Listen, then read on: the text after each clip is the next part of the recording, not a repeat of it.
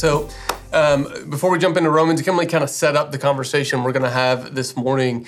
When I was in grad school, I went to grad school to be a therapist. And, a part of being a therapist is trying to help people experience change and growth in their life. And so when I was in grad school, we would talk often about, hey, how does a person change? Like, what does it take to make a person really experience growth and really experience the change they want? We had all kinds of conversations around that. And I had one professor, he was our oldest professor, and he was that professor that always just would throw out these like wise one-liners that would just kind of hit you, and you'd have to chew on it for like 4 days before you understood what he even meant, and his name was Dr. Lou Moore, just an amazing man of God. And I remember one day we're talking about how people experience change, and he gives us this statement. He says, the clearest view you get of a person is through their paradox. And I remember being like, that's really wise. Wait, what? What does that even mean? I didn't know what to do with that and I had to chew on it. And he kept bringing it back up. And I began to realize that there was truth in what he said. I just had to dig a little bit to get to it. And here's what he was saying. He said, when someone's seeking change, sometimes the clearest view you get of where they need to start doing some work is in the paradox, is in the contradictions that they live. And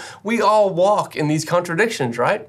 He said, for example, say someone comes into your office, Aaron, and they say, hey, I'm really unhappy. I want to be in shape. I want to be healthy. And yet I eat horribly. I never go to the gym. I never work out. I spend way too much time on my couch. It's like, wait a minute, there's tension there, right? Like, I want to be in shape, but these are the things that I do. Those things don't line up. There's a paradox, he would say. Bingo, right there is kind of the open window where you're looking for where that person needs to experience change. He said, or take, for example, somebody comes in and they say, yeah, I'm lonely, I'm unhappy, I really want to be in a relationship. I want to be married and have a family. And yet you start talking and they say, yeah, I never really reply to the dates that I'm asked out on, or I never take any initiative to pursue this, or before I go on a date, I've pretty much already convinced myself that this person's not gonna work out for me. It's like, wait, those things don't line up. There's paradox there. And my professor was saying, hey, this is the clearest view you get of where change is needed. Last week I was in a conversation with a friend of mine who's a pastor in another state. And as I was talking with him, we were just checking in on how things were going. And I asked him, it's a question that I find myself asking people a lot now. I just said, hey, Jeff, what do you think God is doing in the church right now? What is God trying to accomplish? And I'll never forget what he said. He said it just so quickly, like I could tell he'd been seeking the Lord on this. He said, I think God's doing two things simultaneously, and they feel like they're at odds with each other, and immediately got my attention. He said, on the one hand, I feel like God is weaning the church off of our dependence on a certain style of gathering on a Sunday. He said, but then on the other hand, it seems like God's raising our awareness of our need to be together. And I went, whoa, wait a minute. Like God is pruning us or weaning us of the way we like to be together, and yet God is awakening us to our need to be together. It's like, wait, that seems paradoxical. And I went, oh, wait a minute. I immediately thought of Dr. Moore. I thought, there's something there. There's a clear view of what God is trying to do. And I don't know if you've felt that tension. I know I felt it this year. I felt this, man, I long to be together at one of our venues. I long to worship at the cannery, and yet that has been pruned off of us. And our ability to rely on that for how we exist as the church has been taken away from us. And right in the middle of that, I've thought, man, I need to be together with God's people. And I keep hearing this in my conversations with people across our church. We need it. And I believe that right there in the middle of that paradox, in the middle of that tension, there is an invitation that God is extending to us. I believe that God is speaking to us, his people. He's extending an invitation to remind us, guys, that we were called and invited not just to go to church, but to be the church. And I know this is so simple, right? Like we've said this many times before, that, hey, we're not, church isn't a place you go, it's something that we are. But guys, I believe there's something unique that God is doing this year, that he's trying to awaken us to that reality, that we are to be the church. We are not just to go to the church. And we're going to look in Romans 12 and see what that invitation actually entails. So if you have your Bible, open it up, let's read. We're going to read the first 8 verses here. Starting in verse 1, this is the Apostle Paul writing to Christians scattered across the city of Rome in the first century. He says, therefore I urge you, brothers and sisters, in view of God's mercy, to offer your bodies as a living sacrifice, holy and pleasing to God. This is your true and proper worship. Do not conform to the pattern of this world, but be transformed by the renewing of your mind. Then you will be able to test and approve what God's will is, his good, pleasing, and perfect will. He says, for by the grace given me, I say to every one of you, do not think of yourself more highly than you ought, but rather think of yourself with sober judgment in accordance with the faith that God has distributed to each of you. For just as each of us has one body with many members, and these members do not all have the same function, so in Christ we, though many, form one body, and each member belongs to all the others. We have different gifts according to the grace given to each of us. If your gift is prophesying, then prophesy in accordance with your faith. If it is serving, then serve. If it is teaching, then teach. If it is to encourage, then give encouragement. If it is giving, then give generously. If it is leading, then lead diligently. And if it is to show mercy, do it cheerfully. This is the word of the Lord out of Romans 12. You know, man, there is so much in this passage. There's so much. In fact, David Martin Lloyd-Jones, who was a pastor in the early 1900s, he preached 10 sermons just on the first 2 verses of this chapter. 10 sermons on 2 verses, and I've got 20 minutes. So we're going to see how much we can get into this. We're not going to be able to take a deep dive into every single verse, but I believe there's something specific that God wants to speak to us from this chapter. Remember, we're talking about, the tension. God is pruning us of our dependence on a certain type of gathering, and he's raising our awareness of our need for one another and the invitation to be the church. I believe it starts with this. Paul will look at these Christians and he'll say, listen, first and foremost, just remember that you are a body. You're a body, that the church, the people of Jesus, we are a body. A living and vital and vibrant organism, guys. This is who we are. I think Paul is going to look at us in the church. If you were writing this to us and you say, hey guys, as a church, you are not an institution. You are not a charitable organization. You are not a building or any kind of place that you can drive to or walk to. You are not a gathering that meets on Sundays defined by 6 songs and a sermon and an offering. You are not any kind of event whatsoever, but you are a body, alive, vibrant, living, a body. This is who we are as the church. It's just who we are. And I love what Paul says here. He says, listen, you are one body, that though you are many, you are one body. That though there are many of you, you actually just make up one body. I think this is just so important. You know, Paul, like I said, he was writing to Christians, see if this sounds familiar, who across an urban area, they could not meet in one large gathering space. Many scholars believe because there weren't places big enough to hold all of them. So they met where? In one another's homes all around the city. This was the way that they gathered, not in one large collection together. And yet Paul would say, listen, although you're many, although there's many house churches, although there's many individuals, you are still one body. They did not stop functioning as one body just because they could not all be together in the same room at the same time. They continued to function as the body. Guys, I believe that God is doing something in his church, not just at Ethos, but across our nation, around the world. God is doing something within his church where no longer do we find our identity based upon the building that we drive to on a Sunday, but based on the name of Jesus that has been put up on us because we put our faith in the risen Lord and Savior. That is who we are. We are not defined by a place. We are not restricted to where we gather. But guys, we are one body. It's almost like the people of God had started to clump together and God has shaken us down so we start to see, oh, no, we are actually just one big body. It's who we are. So Paul will say, you are a body. And although there are many of you, you are one.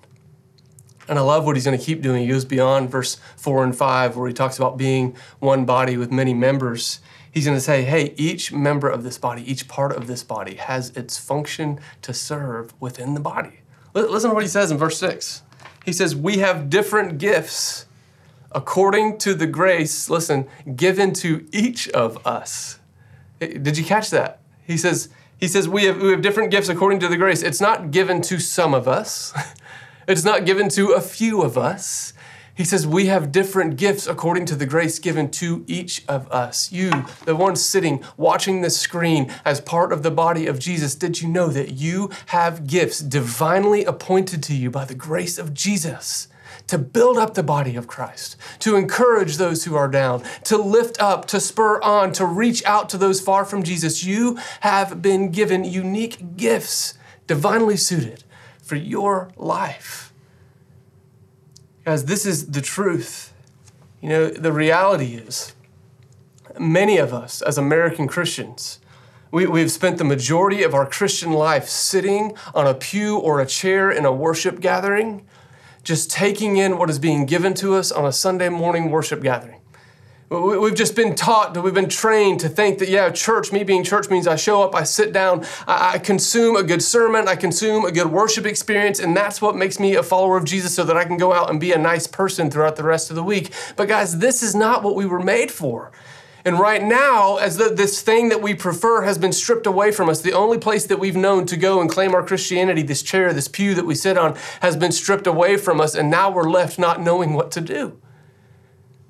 It's because we didn't know that we were designed to contribute, not to consume. You were designed to contribute. You are more than a consumer. You are part of a movement. You were called to that, and you've been given everything you need to be a part of it. You know, I remember when I was 23 years old, I broke my leg. I broke both bones in my lower right leg.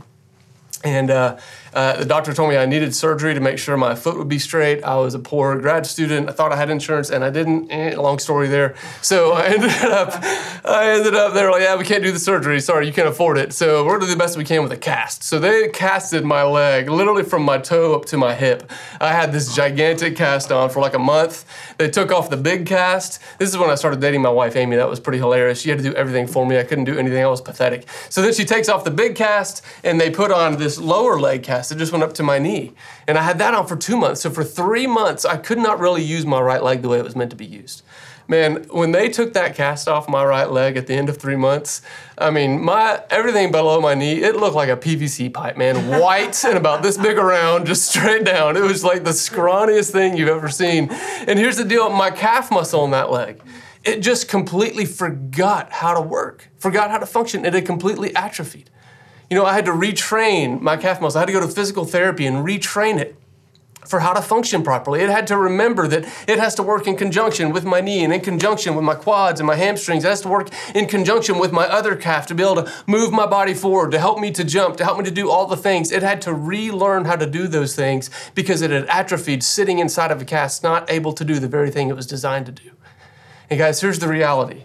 I'm convinced that the cast has been ripped off of the American church, and there are many muscles that are sitting atrophied, and we've just forgotten that we were made for more. You were made for more than sitting in a cast of a Sunday morning worship gathering. You were made to function, to thrive, to help move the body of Christ into what he's called us to. This is the truth of who you are. You were called to this. I love when you look at the nature of the gifts that Paul talks through. You know, I think sometimes we start thinking, oh, spiritual gifts. Yeah, those are those things that we use when we gather on a Sunday morning to make it a better experience for everybody. You know, it's like, but you'd start looking at the spiritual gifts that Paul lists. Yeah, I mean, the first one is prophecy. We don't really know what to do with that one, but here, let me just tell you very succinctly, is that prophecy is simply when someone who is called by God to hear from God for the sake of somebody else, they step into that and they practice listening and they practice sharing what it is that God has put in their heart, and God does this a lot. But a lot of us, a lot of you, I believe, God has actually stirred up this gift in you, and we just don't know. We've never flexed that muscle of learning to listen to God's voice for the sake of our brothers and sisters in Christ. But he doesn't just stop with prophecy. He goes on to serving. What if the only place we ever served was on a Sunday morning? Or he goes on to encouraging. He's like, yeah, your gift, that's a gift of the Spirit, like to be able to encourage. What if we only did that on Sunday mornings? What if we only exercised the gift of leadership in a Sunday morning gathering at a church? No, don't you see the picture that Paul is painting? He's saying, listen, these gifts are designed to be used in the entirety of your life, Sunday to Saturday, 24/7. These gifts are yours to be used. You know, I think about just how crazy it would be. Imagine a surgeon. I mean, this example is so ridiculous, it doesn't even make sense, but I think captures the picture of what we're dealing with in the church sometimes. Think about a surgeon who, they make their living, their gift is in their hands to be able to impart life to somebody in the operating room. What if they walked out of the operating room and just put their arms behind their back and they used their feet to drive home and they got home and they required somebody else to serve them all the time? And they're like, hey, what are you doing? Well, these hands are only used for the operating room. That's what they're made for. They only function there. Outside of there, they don't get any use anymore. It's like, no, that'd be ridiculous. Or if a student came out of a classroom and put a blindfold on, is walking around running into trees and they can't ride a bike and they can't drive a car. It's like, what are you doing? Oh, well, my eyes, they're just made for reading and studying and listening, and paying attention to what my professor is presenting me. No, your eyes were meant for so much more than that. Guys, the gifts that Christ has given us, they were not ever meant to be limited to us gathering on a Sunday morning. He has given them for the purpose of the body, that 24/7 the movement of Jesus would be advanced through his faithful servants who are laying their lives down for his glory. This is what we're called to. I love this. The gifts that you have, they are yours, but they are not for your good. Did you know that? They are your gifts that Christ through his grace has given to you, but they are not for your good. They have been given to you to use as a roommate towards that difficult roommate. They've been given to you to use as a friend for the friend that needs somebody. They've been given to you to use as a husband, as a wife, as a mother, as a father, as a brother, as a sister, as a son, as a daughter, as a coworker, as an employee, as an employer, as a customer.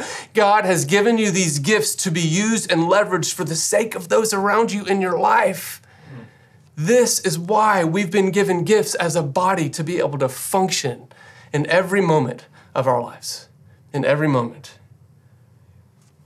Guys, I keep getting this question over and over again. Like, hey, when's Ethos going to start back up? Or hey, when's Ethos going to open back up? Guys, Ethos never stopped. Guys, Ethos never closed. You can't restart that which never stopped. You can't reopen that which never closed. No, the church has been functioning in its fullness this entire time, and it's what we're called to do. We will not be defined by what we do on a Sunday morning. That is not what God has called us to. He's called us to love God, love people, and awaken a movement, and a movement cannot be contained within four walls. Yeah. Guys, we're called to more. We're called to more. The gifts you have, they were given so that the Christians in your life may be built up. They were given so that those far from Christ might get to see Christ through the way that you leverage your life. In every moment. The church hasn't stopped, because when a body stops, what happens to it? Think about it. When a body stops, when a heart stops circulating the blood, when the lungs stop breathing, when the mind stops working, what happens to a body? It dies. Guys, this is not the trajectory of God's people on earth. We serve a risen King, a risen Lord.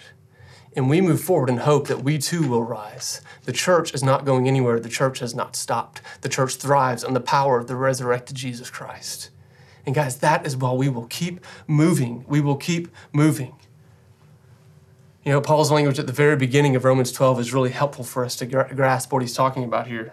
He says at the very beginning, he says, hey, I urge you, brothers and sisters. He says, offer your bodies as living sacrifices. Living sacrifices, holy and pleasing to God. This is your true and proper worship. There's so much in that sentence. In fact, the original sermon I wrote just was out of that verse. But very quickly, what I want you to see from this is that what Paul is saying, he's saying, listen, we are to live these lives as living sacrifices. We're to lay down our lives for others. And guys, the picture that he's painting is not one of a specific place where an altar is, where you lay down your life. No, it's this ongoing holistic approach to understanding life, that all of your life is an altar. All of your life is meant for the good of others and to the glory of God. And he says, and what he says is this really interesting phrase. He says, this is your true and proper worship. Some of your Bibles might say spiritual act of worship. Some of your Bibles might say reasonable act of worship. That word there that's translated spiritual, true and proper, reasonable. The Greek word is logikos. And what it means is logical, reasonable. What Paul is saying is, guys, the only reasonable response when you fix your eyes on who Jesus is and what he has accomplished for us is for us to keep laying down our lives in every moment for the good of those around us and for the glory of his name. This is what we're called to. Now, this is not supposed to sound confining or like restricting or burdensome, although you may be feeling some of that right now. Guys, this is meant to be freeing. As I was praying through this week, there were specific like people groups in our church that just kept getting put in my heart. You know, the first was looking at the mothers of young children. Man, I know this year has just been killer. It's just been so hard. I know because I see it in the eyes of my wife. I hear it in those that I talk to. I hear it, when I talk to my friends who are husbands and their wives are in the same boat. It's like, man, normally you have all these things you can do with your kids, and it's all been stripped away, and you are at home 24/7 with little kids, and you love them. But man, you're tired of them. And what I've started realizing is that, guys, I want you to hear me on this, mothers. This moment where you've been serving your kids, this is not like a tangential thing. This is not, man, I'm not worshiping God. No, don't you see that this is your true and proper worship, that you would leverage all of your life for the sake of your kids? That every day that you're laying down your life and you're serving them, God sees you and he says, this is reasonable and this is good. He says, this is true and good and pleasing worship to the Lord. What you're doing is pleasing to the Lord, and he sees you. And he loves you, and he's sustaining you. I've thought about the single people in our church, how much I take it for granted that I've got my family with me in the morning around the breakfast table. How much I take it for granted that when I sign into prayer gathering on Sunday nights that Amy's going to be sitting right there beside me.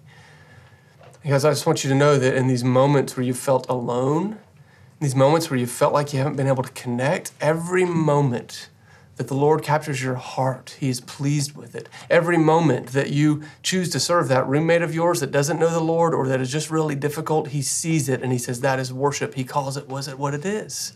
Every moment is worship. And I know we like to hear from God in the context of a big gathering and assembly. But guys, don't you know that it's the most ordinary moments all throughout the New Testament where God really moves powerfully.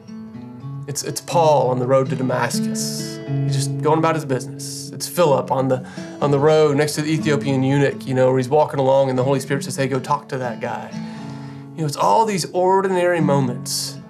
It's Jesus showing up at the fishing boat of Peter. He was just at his job and Jesus showed up. Did you know that Jesus can show up at your job? And he's giving you the gifts you need to do whatever it is he calls you to do. Guys, we're living at a point of tension for the American church and for the global church.